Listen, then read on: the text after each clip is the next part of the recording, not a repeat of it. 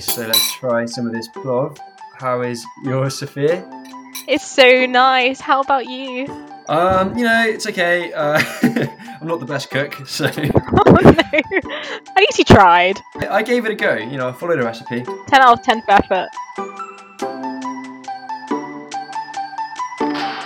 Welcome to this episode of the Post-Soviet Press Pod's 10 Minutes On series, where in each episode we focus on one of the 15 countries of the former Soviet Union, covering the essential basics as well as things like language, culture, history, and the biggest news stories affecting the country today. And we'll be squeezing it all into just about 10 minutes. Your hosts today are me, James Bolton-Jones. And me, Sophia Berner-Sefi. And in the next few episodes, we'll be looking at the countries of Central Asia. And today we focus on Uzbekistan. To get us in the mood, we've cooked up some homemade plov. Sophia, can you tell our lovely listeners about plov? Though served all over Central Asia, plov is a national obsession in Uzbekistan.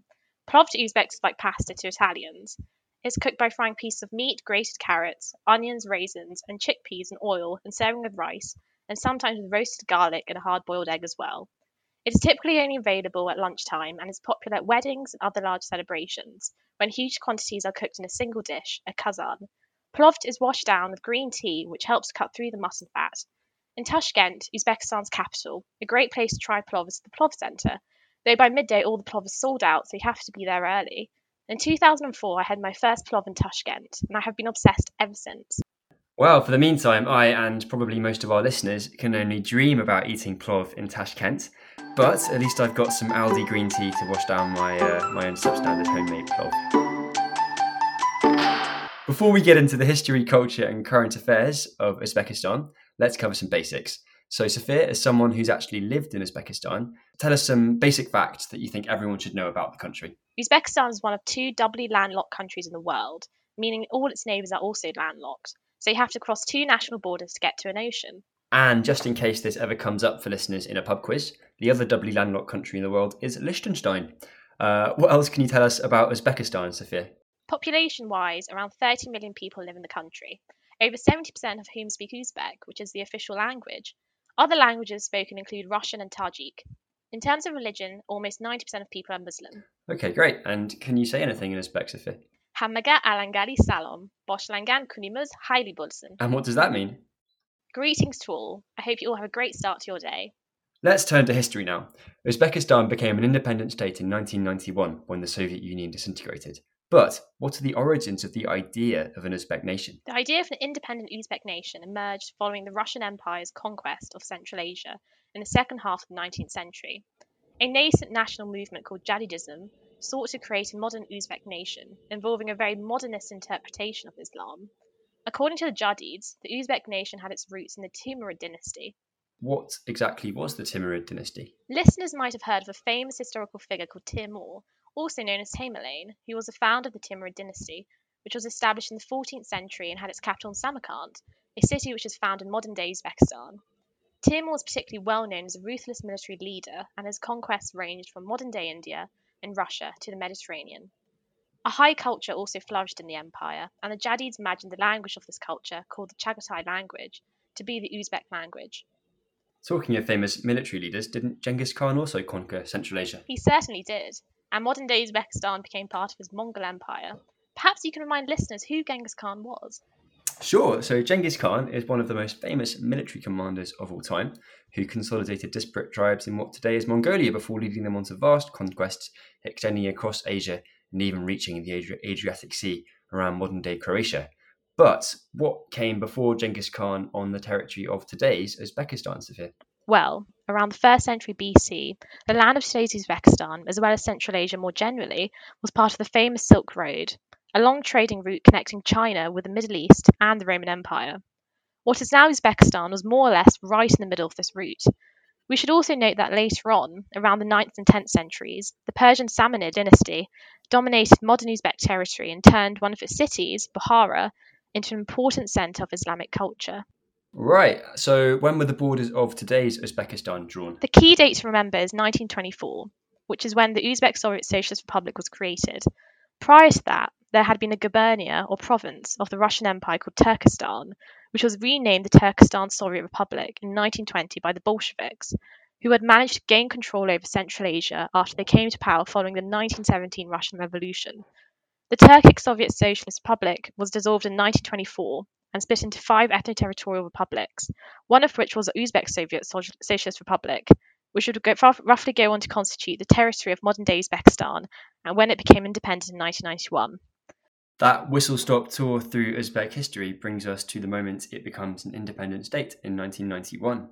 What are some key points our listeners should know about Uzbekistan's recent history, Sophie? The figure who has dominated this period is Islam Karimov, who was the country's first president from 1991 until his death in 2016. The president since 2016 has been Shavkat Mirziyoyev, who has been prime minister since 2003 before becoming president. Karimov in 1989 actually had been the leader of the Uzbek Soviet Socialist Republic, which was part of the Soviet Union, and in 1991 he was elected as Uzbekistan's first president. And what sort of leader was Karimov? He has been generally viewed as a ruthless authoritarian leader with no toleration for dissent. He won independent Uzbekistan's first presidential election in 1991, but the vote was apparently rigged in his favour.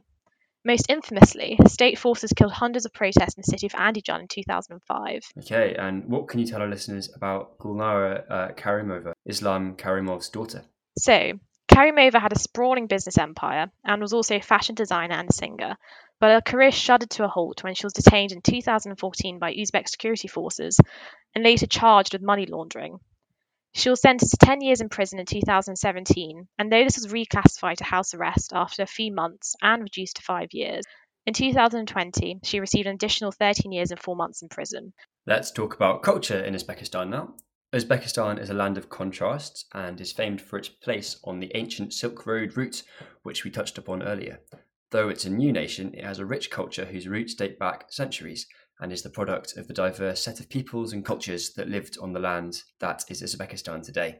It's certainly true that Uzbekistan is home to many cultures, but it's rather interesting to note that after Uzbekistan gained independence in 1991, they set about creating a new narrative of nationhood. A cultural heritage based on national heroes such as Timur and Alisher Navoiy was established. Those chosen heroes represented an attempt to ground the history of the Uzbek nation in a past which extended beyond the founding of the Uzbek Soviet Socialist Republic in 1924. That's fascinating, and it certainly is extraordinary to see the integral role these historical figures have played in constructing a national and cultural identity today. As we've already mentioned, Timur, tell us a bit more about Alisher Navoiy. Alisher Navoiy is referred to as the father of Uzbek literature. He is considered by many to have initiated the Uzbek literary tradition in the 14th and 15th centuries. Alisher Navoiy was like the William Shakespeare of Uzbek language, whose tales and verses were spread by travellers and storytellers on the Silk Road. The Alisher Navoiy State Opera and Ballet Theatre in Tashkent is named in his honour. It seems he's had a really big influence on Uzbekistan's culture. What about traditional Uzbek music and art? Classical Uzbek music, known as shashmatkom, meaning 6 modes, has evolved for over 10 centuries across Central Asia, combining a unique way of singing with literature. Numerous musical schools dedicated to this type of music were founded in Bukhara, a city in south-central Uzbekistan. They were influenced by developments in musicology, poetry, mathematics, and Sufism. Have the newer generations continued these cultural traditions, or have they created anything new? The new generations share strong interest in art and literature. The Ilkhom Theatre, founded in 1978, puts on both classics and contemporary plays, often with a critical take on pressing social issues. Also, the Stihia Electronic Festival, which is like a free techno rave, is held in a ship graveyard in the middle of Aralkum Desert in Uzbekistan. So that brings us up to the present day. In June, President Mirziyoyev made an official visit to Tajikistan, where he met with his Tajik counterpart, President Emomali Rahmon. Did anything interesting happen, and what did they talk about? The main things discussed were expanding economic ties and building 2 hydroelectric power plants on the Tajikistan side of the Zarafshan River, an important river on the border between the 2 countries. This seems like a proposed alternative to the Rogan Dam issue, which has been a sensitive topic between Uzbekistan and Tajikistan because it would significantly reduce Uzbekistan's access to water supplies for cotton irrigation. And why is this significant? It's significant because cotton is Uzbekistan's primary export, accounting for 60% of all foreign trade and 45% of employment. Cotton production is a water-intensive industry, and Uzbekistan fears the completion of the dam will threaten this industry. On the other hand, in energy poor Tajikistan, the electricity generated by the Rogan Dam would provide a secure and sustainable flow of cheap energy, aiding their chronic energy shortage and assisting Tajikistan's economy, which is currently one of Central Asia's weakest. So what would you say is the wider significance of this meeting? This trip demonstrated a turning point in Uzbek-Tajik relations, especially since President Rahmon of Tajikistan presented President Mirziyoyev with a First-Order Zarin Toj State Award in recognition of impeccable services towards strengthening interstate relations. Right, so it seems ties are improving. What about his credentials for reforms at home? Mirziyoyev has introduced changes that were unimaginable until recently, improving relations with the neighbouring states being one of them, while also liberalising the foreign currency market to attract investment. What about the domestic political situation? In the run-up to the October 2021 presidential elections, it seems that the core of the political system in Uzbekistan remains the same. No real oppositional parties so far have been allowed to run. On 21st of June, the Truth and Justice Party were denied registration because, according to Uzbekistan's Justice Ministry, the party failed to collect the 20,000 signatures legally required for registration. Also, the presidential candidate of the opposition Irk party, the singer Jahongir Otajonov, was mobbed by an aggressive group of around 20 men and women at his home during a meeting with Irk representatives on the 26th of May. Well, that seems like hopes for political liberation may be dampened then.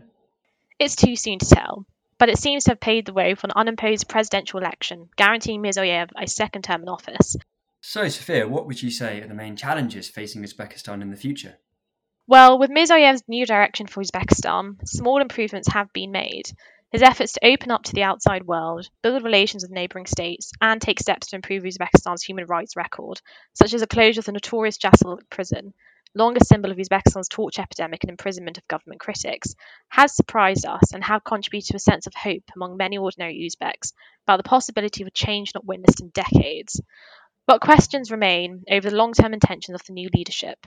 Whether Uzbekistan has actually entered an era of openness will depend on whether freedoms will be tolerated and whether genuine opposition parties and independent candidates can participate in elections. So far, opposition parties have run into the same wall as their predecessors.